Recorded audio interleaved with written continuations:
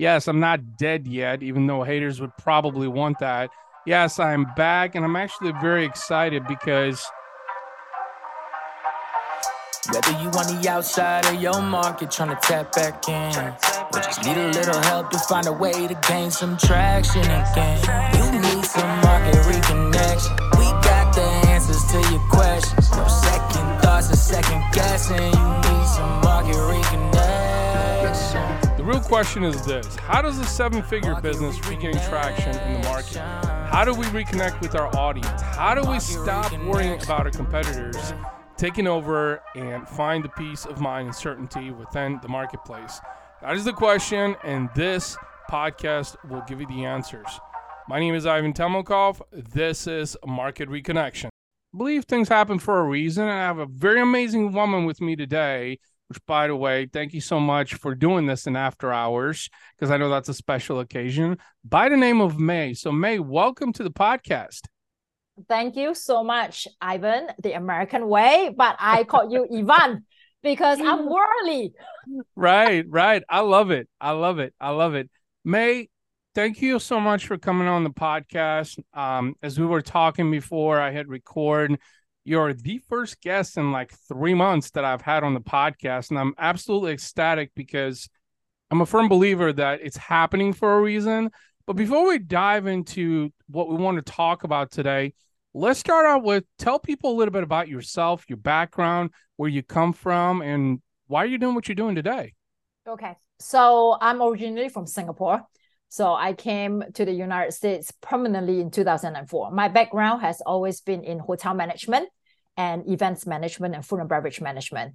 So I came to Miami, Florida in 2004, and I never left. So I came to do some hotel openings, and then in 2012 I decided that enough of working for other people, start my own business.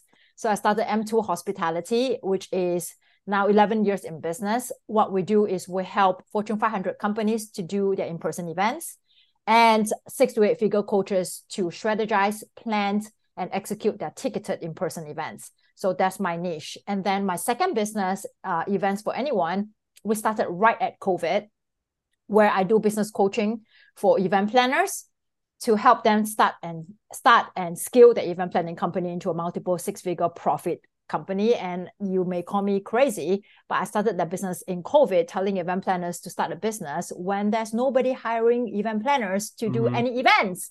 But I have a foresight, because if not now, when? Now is the time to do all your prep work. And then boom, 2021, we semi-open. 2022, we are fully open. These people are rolling in the door. So I don't make decisions based on what's happening right now. I make decisions based on what could be the potential, and I believe in what I do. And here we are. So you said something right there. You said, call me crazy, but it kind of goes to one of my all-time favorite quotes by Steve Jobs. Those who are crazy enough to change the world are usually the ones who do. And so what you said is, and another thing you said beyond that is that you don't look at the current status quo, but you look at the potential.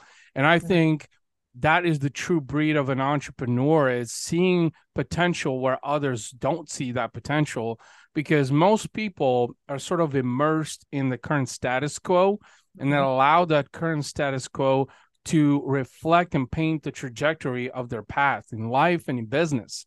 And so you were talking about that this was through COVID, and here you are like getting into this business, which, by the way, I want to know, how did you get into event planning in the first place?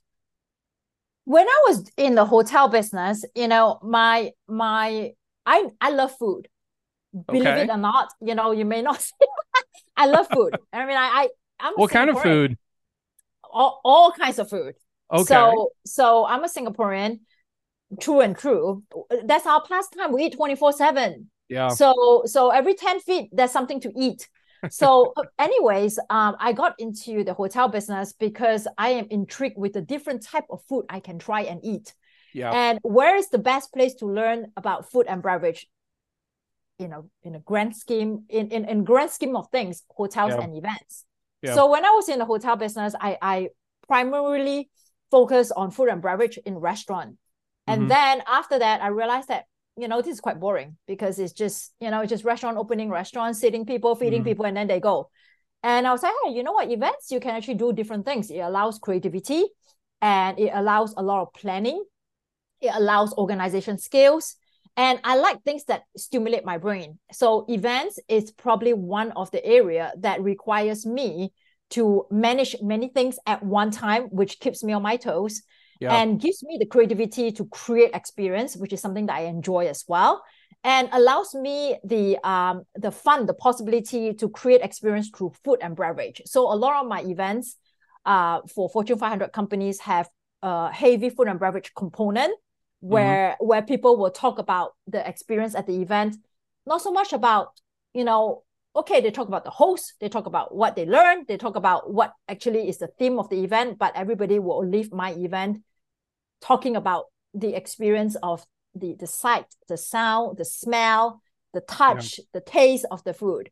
So that's actually what got me into event planning. Now, when we niche down to doing ticketed in-person events for coaches, when I hired a coach myself and I attended her first in-person events, I realized that it's so different from the types of events that I've done. It's transformational, it's impactful. It's not, now it's no longer just F&B component. I mean, if I can sneak in a F&B component, great. If not, it's now I am in a driver's seat to really help these coaches to understand the power of in-person events, to understand the ticket pricing strategy behind it. How do you price? What do you negotiate? When do you sell? And then they make profit upfront. And the people who come, who invest in themselves, they have the opportunity to live a better life by learning from the hosts of the event and also the community that they built. So now I get very motivated in doing this type of events because it's no longer just about having a great time. It's about really making a change in someone's life. Yeah. I love that so much. You said the word transformation, and you also talked about experiential. And on the business side, I think it's now more than ever of most intricate importance because it's those experiences that create lasting impressions. And I think even on a personal level too. For instance, both of my kids are 7 and 5, and I look at it on a personal level too. It's like, as humans, we remember experiences. So even on the business side or even on the personal side as well, what do you remember? Experiences. So it sounds like the way you've approached your events is to create those lasting impressions to where people will talk about that event, said, holy shit, that was fucking amazing. Like they had the light show and the food was amazing, and they had speakers, and maybe they had a rapper come in or whatever. It was just mind blowing, right? And that's what people remember. So it sounds like that's how you're approaching your events, right? Yeah, I approached events. You are definitely right by quoting those examples, but I approached the events not so much about the obvious, not so much about the obvious as in like get a big name band, get the most expensive menu, or do the best light show or the best decor. No, I approach experience based on, why are these people here? What are they trying to gain? And why is the host hosting this event? What are they wanting the people to come to gain?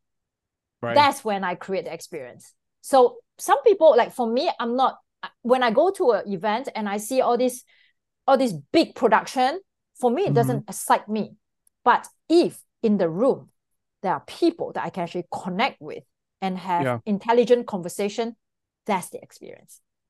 Yeah, I 100% agree. And I actually, now that we're talking more about the event planning and the personal connection that you mentioned, which I'm a huge fan of, because I'm a huge fan of anything human-centric, really, especially in this digital and AI world that we live in now, to where, God, I hope I don't wake up tomorrow and I'm obsolete because AI has taken over everything, But Now I want to talk more about, because you mentioned connections, personal connections specifically, and you also brought up something that has to do with target audience. So when you approach different events, right? So can you talk a little bit about like the logistical aspects? So how do you plan, like, because you said I don't go for the most expensive menu, or I don't go for the most expensive band, but how do you, from a logistical standpoint, like actually plan for something like that? Do you study the audience, or what's your approach to that? I think the most important thing is to understand why you're even having this event. Mm-hmm. What's the purpose of this event? What's the objective of this event? Once you Right. define the objective, what the host is trying to do, then it will naturally define the audience, who's coming. And Okay. then we look at, okay, what are they here for? What kind of environment do we provide for these people so that they can experience what the host wants them to experience? Okay. That then drives the venue. What kind of venue will work well for that? What type of aesthetic will work well for that? What type of experience should we incorporate? What type of speakers, what type of content will work well for that? Then based on that, we work on the event budget.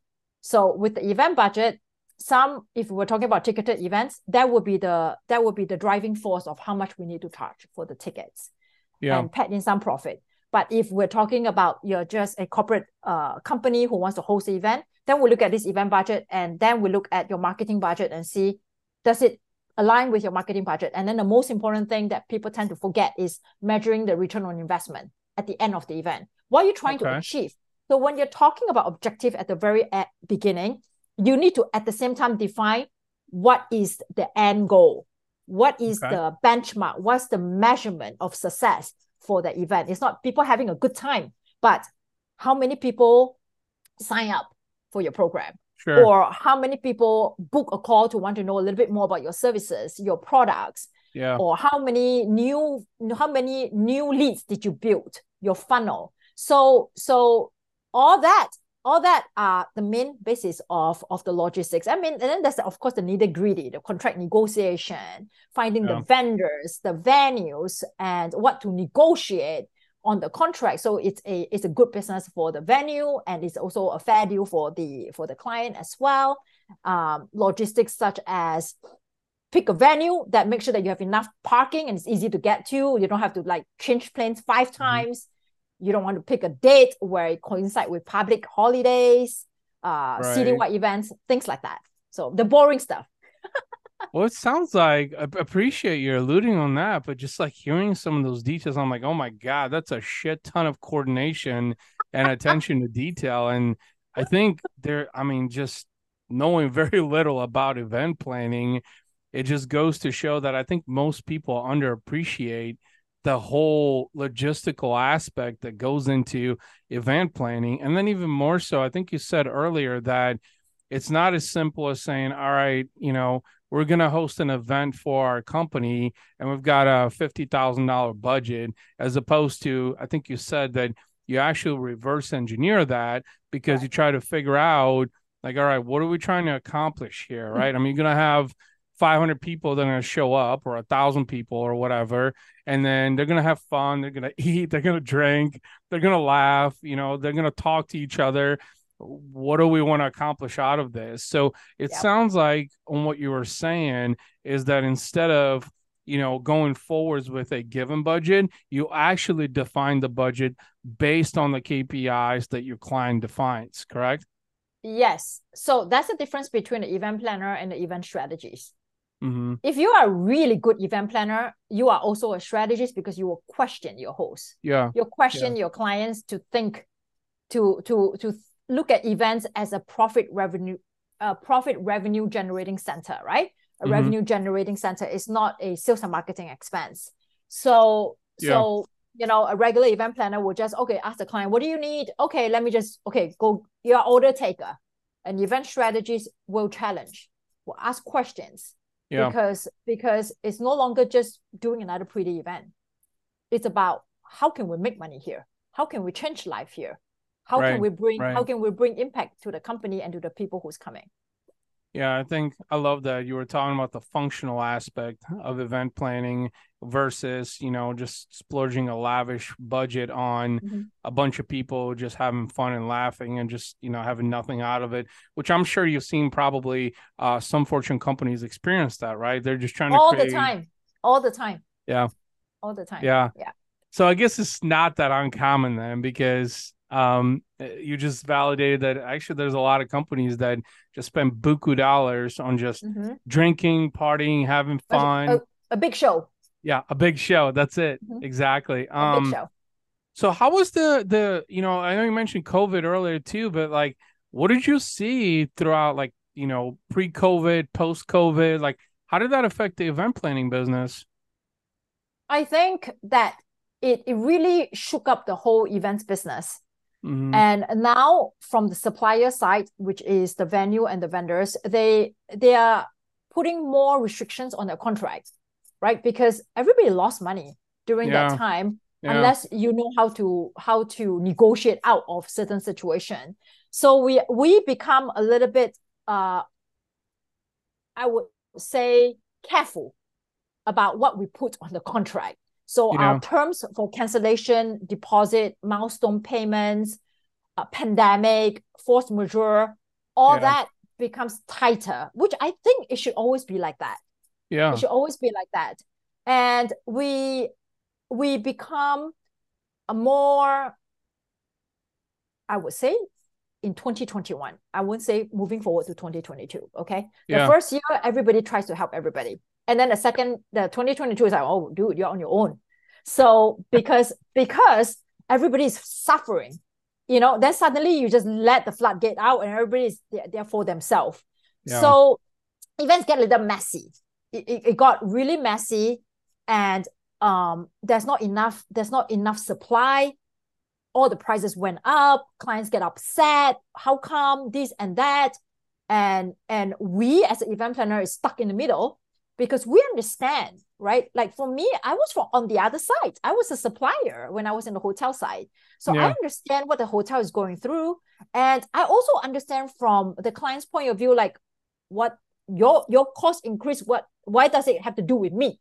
It's got nothing to do with me. So why do I have to bear the cost? So we are in a mediator position to really educate the client, and at the same time seeking collaboration with the supplier so that we can come to a compromise that it is a good business for the supplier and it is also a fair deal for the client. Okay. Yeah, so that's really interesting. You mentioned how the dynamics of the event planning business have really changed. And actually, with that, since I asked this, I'm actually curious to know, and this really delves more into the entrepreneurship side of things. But let's face it, a lot of people are talking about on the internet, about how much they're charging for their services, for their products. And I think I even asked you this question, but I'm curious to know your take, especially since you have a lot of event planning experience and entrepreneurship experience too. But the pressing question is, how much should I charge for my worth, for my time, for my services? How do you approach that? Just from an event planning, from an entrepreneurship standpoint, how do you approach something like that? Can you put a dollar amount to your worth? I don't think so. Exactly. Yeah. So it's a redundant question. It's like, how much should I charge for my worth? Priceless. You don't have a price. You walk around with a price tag? No. So, but I do want to answer this question because I get asked all the time by my clients inside the mentorship program. Nobody has ever questioned how much I charge, which is great. And I will talk about that. I'll talk about that. How did I make that happen? Yeah. Okay. So because by the time they come to me, they already know I charge buku money. Right. So, but that is a way to do that, so they will never balk when you drop your fee.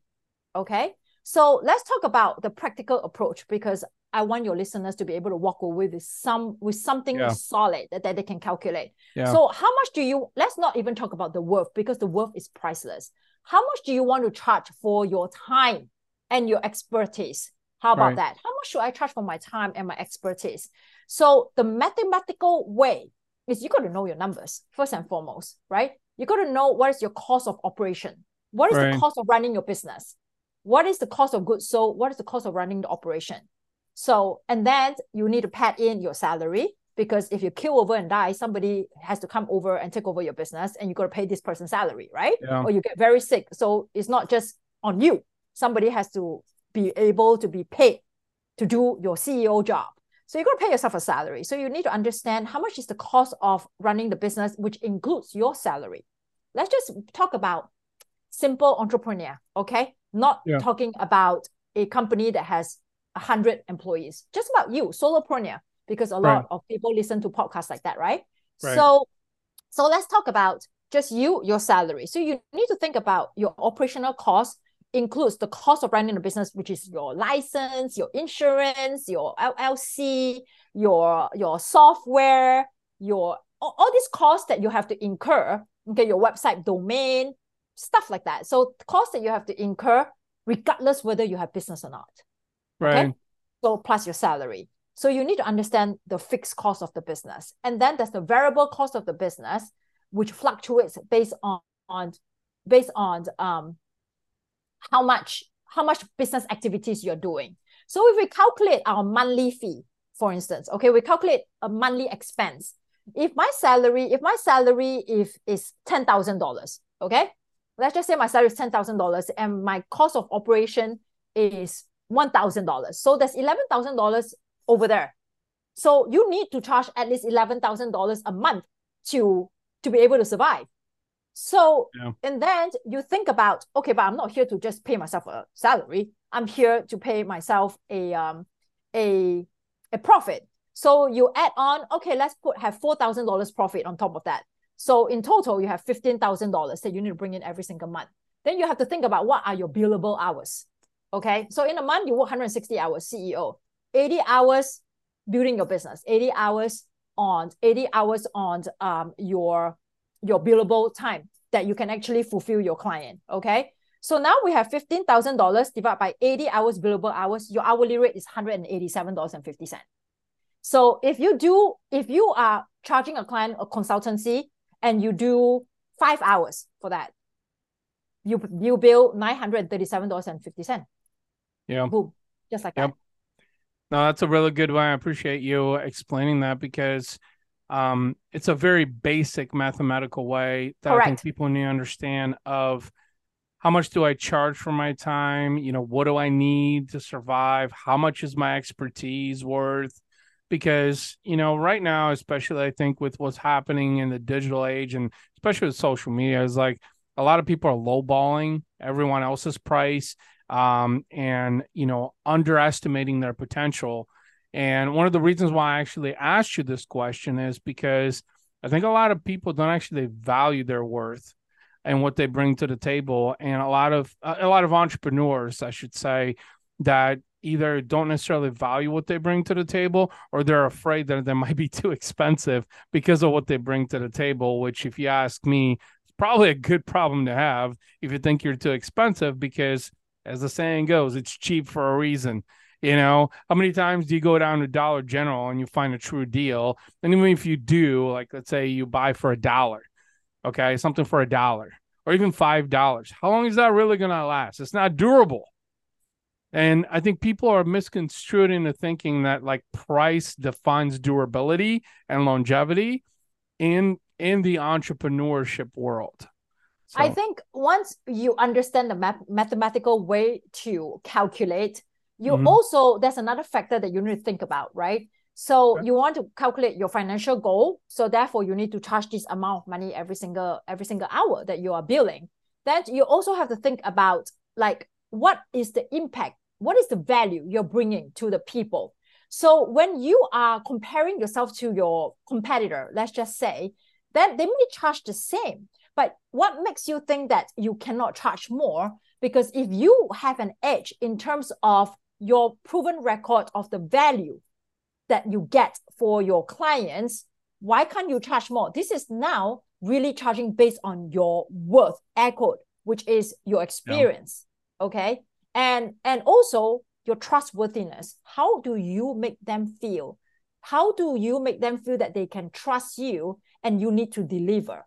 So And you can say that I want to charge a lot of money, but if you can't even say it out loud because you have a bad relationship with money, you don't believe in yourself, you'll be stuttering. So I can teach you to charge $187.50 an hour. But if you don't believe you are worth $187.50 an hour, you will not be able to say that, even though you want to make that much money. So there are a few things that comes into play when you're articulating how much you should be charging for your worth, quote. Yeah. You talked about self-confidence right there, which I think is so important. Mm-hmm. And you brought up a couple of things because I've been in situations personally before where, like, on the inside, it's like, I really need to charge more. I think, and you said experience and seasonality, but then you said trust, and you said also, we talked about experiences from an event planning standpoint earlier. I think that's really important too, that I think you shared, is that, okay, so your competitor might charge $187.50 an hour, but you create a better experience because they just like working with you. You're conversational, you're funny, you're raw, you're real, and your competitor's like shows up with a suit and you're like, who the fuck is this clown? It's like it just sets off a bad vibe, So, and I think now more than ever, a lot of companies do look for more raw and real and direct and funny and spontaneous, versus you've seen the people, buttoned up, tie comes in, hair all swayed up, $1 billion. It's like, fuck, you look at them, it's like, we're not going to be a fit, man. I'm sorry, So that's a really good point that you made, is just that, your overall presentation, also the experience, your trustworthiness, actually got me thinking something about actually a current client and a friend that I have when we're talking about worth, is because I've known him for about 4 years now. He owns a roofing company and he's about to cross the $1 million gross per year mark, which is pretty big. But this really just started happening over the last 3 months when he finally like bit the bullet and was like, all right, we're going to do this. Ivan, you're going to help me. And we just all went all balls to the wall. So to your point is, when you were talking about how do you determine your worth and what you charge, is it's all of that, right? It's like who you are basically as a person and how you're perceived by others. Because if they perceive you as likable, trustworthy, valuable, dependable, then you can name your price. Shit, you could charge $500 an hour probably if you wanted to, because what you bring to the table, and your customer is willing to say, yeah, man, you're worth that and more. 100%. That's why I say that they never balk at my price, because I've already done the front work of my content, my creating the perception. I assert authority, so they know that I am the authority in that field. So they know that I know my stuff, right? And then they also know that this is how I work, because when I share my videos, they see how I think, they see how I talk, and they'll be like, oh, I like her, she's a straight shooter. So they already know that I'm an expert. They already know how May is, right? And then I share the wins. I share the impact that I create for my clients. I say, you work with me, this is what you're going to get. So now I make them feel safe. And then they go dig some more about me. Who am I? They start talking to people who had worked with me before. And then they say, oh yeah, she's expensive, but she's good. So they come here, they already know. They already know how much I'm going to be charging. So if you do your marketing right, if you consistently show up, if you constantly become who you are or be who you are and then evolve, people, you will have different type of audience as you grow. So people who bought from you 1 year ago may not be the same people who's going to buy from you many years down the road. So, but the best thing is they can go together with you. And I'm extremely fortunate to be able to do that.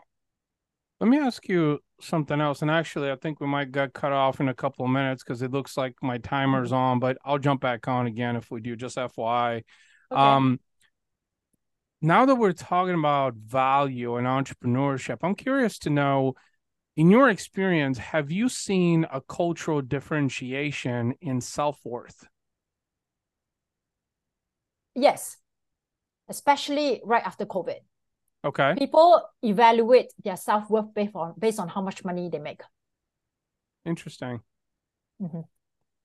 Well, the reason I asked is there was an article in Entrepreneur magazine that I read. It's back from 2011. It's still on the internet that said that over 40% of Fortune 500 company founders or owners were started by children of immigrants or immigrants. And I mean, Google is one, obviously, that everybody knows. It goes even down to, I think it was IBM, even some parts of Apple, I think also.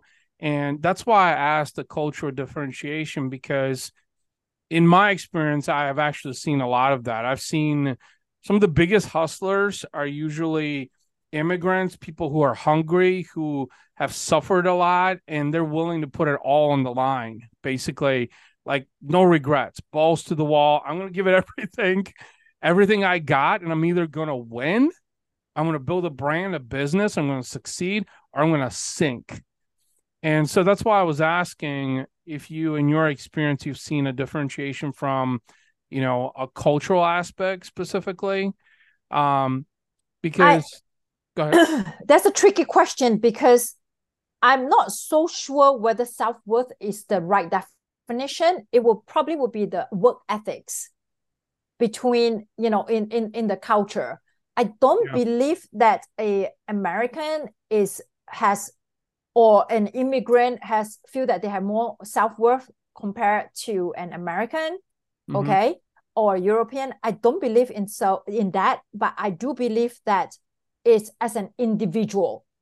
The self-worth is an individual. It's not a cultural. The cultural definitely has got some impact in it, and the cultural difference or cultural shift between self-worth. And I'm saying that I don't believe the cultural difference between an immigrant and an American is any different when it comes to self-worth.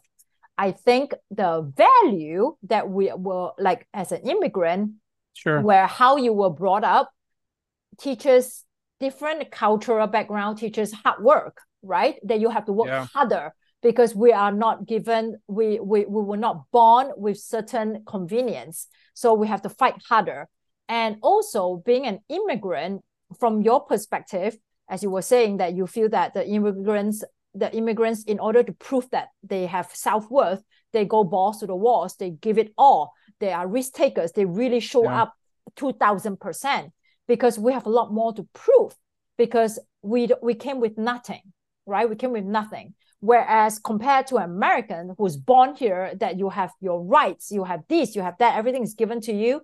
The perception is the Americans do not have to work as hard as an immigrant because everything was already given to you. You have the convenience of doing things. You don't have to prove to anybody. I think that's a common perception. Yeah. But I don't believe that is 100% true because I have seen some Americans who are not immigrants, okay? Who are not immigrants. They are true born Americans, that they have amazing work ethics. And their self-worth, I don't believe that they think that they're better than anybody else. Mm-hmm. Yeah. And I also met some immigrants who I don't believe that they think that they are less than American. Yeah. So I think it's an individual thing, not so much of a cultural thing. Yeah. Yeah. One of the other reasons, that's a really good point about self-worth that you mentioned. I think principally is very true in business, in entrepreneurship specifically. And also one of the reasons why I brought it up is because of a kind of a current scenario, actually, that I'm going through. So a friend of mine that I told you that I'm helping him run his roofing company is, he's very patriotic. In fact, his father is a retired staff sergeant. So he's very passionate about veterans and helping veterans and very patriotic about supporting our country and all of that. And historically, he's ran what some would call an all-American crew, right? And now, just because of the dynamics of labor change with crews, has shifted more to Hispanic. Well, one thing that he said recently that really got me thinking, he said, bro, I'm not going to fucking lie to you, man, but those Hispanic guys, they got better work ethic than my dudes. My dudes, it takes them twice as long, more expensive. And these Hispanic dudes, they come in, they get it fucking done, they get paid, and they live it better than they found it. And I was like, bro, look, it's not about Hispanic or American. It's about work ethic, which I think at the end of the day, it's like, I don't give a shit what your ethnicity is personally. I told them that it comes down to how bad you fucking want it.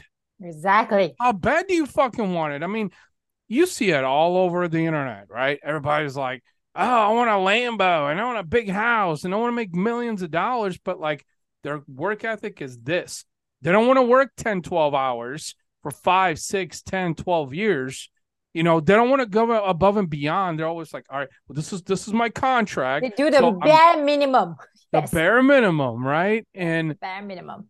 Which I really think kind of attests to why you've been so successful, you know, in event planning and entrepreneurship, is because you've always gone above and beyond, you know, you're truly passionate, right, about what you do versus, let's face it, there's too many entrepreneurs that are just all about the money.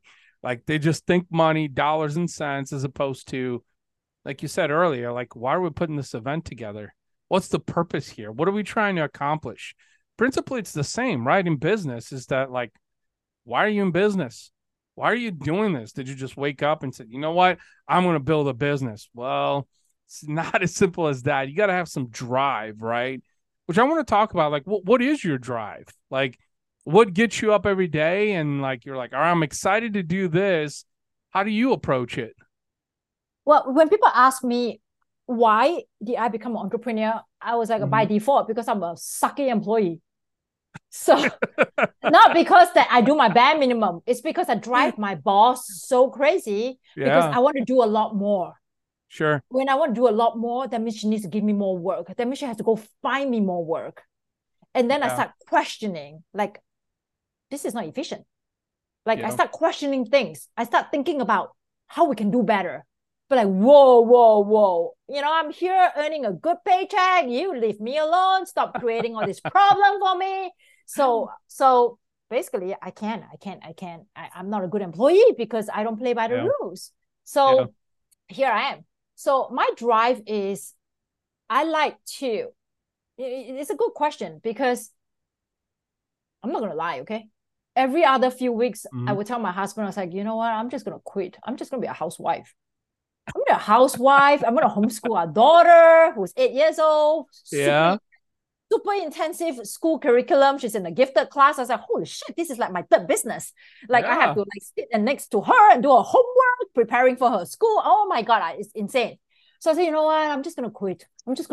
And I like shut down my business. You know, you make good, you make good money. So you know, like, okay, listen, maybe I don't spend so much, you know, maybe go on less vacation, I cook more, and we don't need a housekeeper. I'm willing to compromise and not deal with this business stress. And just be simple, okay? Yeah. And then the next morning I was like, holy moly, there's no way I can do this. Then my husband, he knows me. He'll be like, no, you can't do that because you drive everybody crazy. You drive everybody crazy because you will be like, what can I do now? I'm bored. So I think what drives me is entrepreneurship is very exciting. And you know, when I was in corporate America, the hotel owners used to joke that they need to constantly keep me engaged. Otherwise, I will start creating trouble. Okay, that they have to keep me stimulated. They have to give me things to do so that I don't idle around and then start you know, annoying the shit out of people. So I think entrepreneurship, what drives me is the possibility of anything. Yeah. The possibility of anything. And if you were to ask me, May, why do you want to start your business? What makes you want to start your business? I think back 11 years ago, the reason why I started my business is because I really don't like to wake up early in the morning. Nice. I really don't. I don't want to wake up by the alarm clock. You should see how happy I am every day if there is no school the next day. Oh my God. I'll tell my daughter, oh baby, we can sleep in. We don't have to wake up so early. And and you know, the weekends are the best. Don't have to wake up early. So I don't want to wake up with the alarm clock. So I can wake up wherever I want. I mean, I do wake up early, naturally, around like 8 o'clock, without alarm clock at 8:30. But I don't want to wake up early. Second, I want to be able to do whatever I want to do at whatever time. Yeah. I don't want to have to go to my boss. Like, I hated it when I have to go to my boss and have them sign off my leave, my vacation, because my family's in Singapore. So I have to, every time I apply for a leave, it's like I'm asking for $1 million. And they gave me so much shit, honestly. It's like, remember, it's 24 hours flight to get back to Singapore. PTO is a bitch. Yeah. And PTO is a bitch for sure. Yeah. And then, what is a vacation when they need you to respond to emails? I have like 3,000 emails every time I go away for 10 days. 3,000 legit. Okay. Well, it makes me feel really good because I'm such a VIP. I'm such a high-ranking officer. Yeah, but no, it's not. So I don't want to go to people to ask for things. I want to be the one telling people what to do. Like my husband said, the entrepreneurship is the best for me because I can boss people around, which is great. Yeah. So I can decide who I want to work with. I make my own money. Now, is it for everybody? Everybody likes this, right? They don't want to be bossed around. They don't want to wake up with an alarm clock. They want to be able to do whatever they want, wherever they want. Everybody loves that, right? But then in order for you to do that, you got to go find that money. You got to go find that money. So for me, I have never liked math when I was growing up. I hated it. I still do. But business finance, I love it. Because every single time I look at that my checking account, my business account, I'm happy. Yeah. Because, every time the money comes in, I'm happy.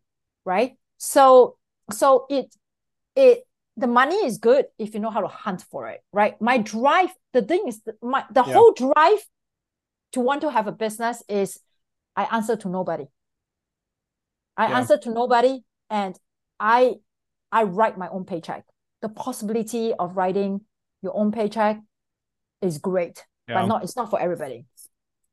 No, that's really good. I appreciate you sharing that because I think a lot of people underestimate the level of discipline that actually has to go into entrepreneurship because and the reality of things, before you are able to say, all right, I'm going to wake up whenever I want to, do whatever I want to, there's an underlying factor behind that. And like you said, you hated math, but, business finance, the numbers having a different meaning, the perception of that is different because if you know how to make money, how to chase it, because you generally are passionate about what you do, then that's that creates the lifestyle around it. And I think a lot of people just don't quite understand that because they think it's as simple as, I'm going to be my own boss. Great.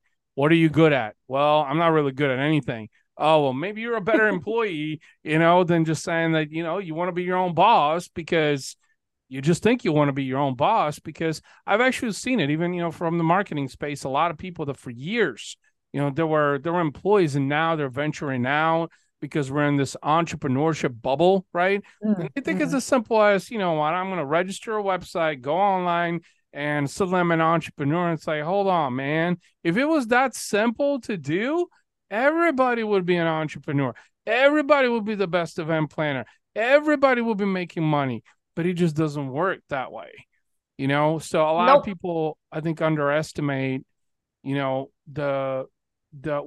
goes into, really truly saying, I'm going to go out on my own and then be being disciplined. Because sure, you can go on vacation and go see your family to Singapore, but still being your own boss, you still have to watch over the business, right? And you got to make sure that, things don't go sideways, as opposed to, the perk of being an employee is that, you got PTO, right? But, and that there's a paycheck coming because you got PTO. You know what I mean? So I'm glad that you mentioned about that. And with that being said, I want to say thank you for sharing so much about your background, your experience, and event planning. There was a lot that you mentioned, especially on the event planning side of like how much really goes into that, to really create a successful event. But before we wrap up the episode, how can people connect with you? What's the best way to reach you out there in the social sphere?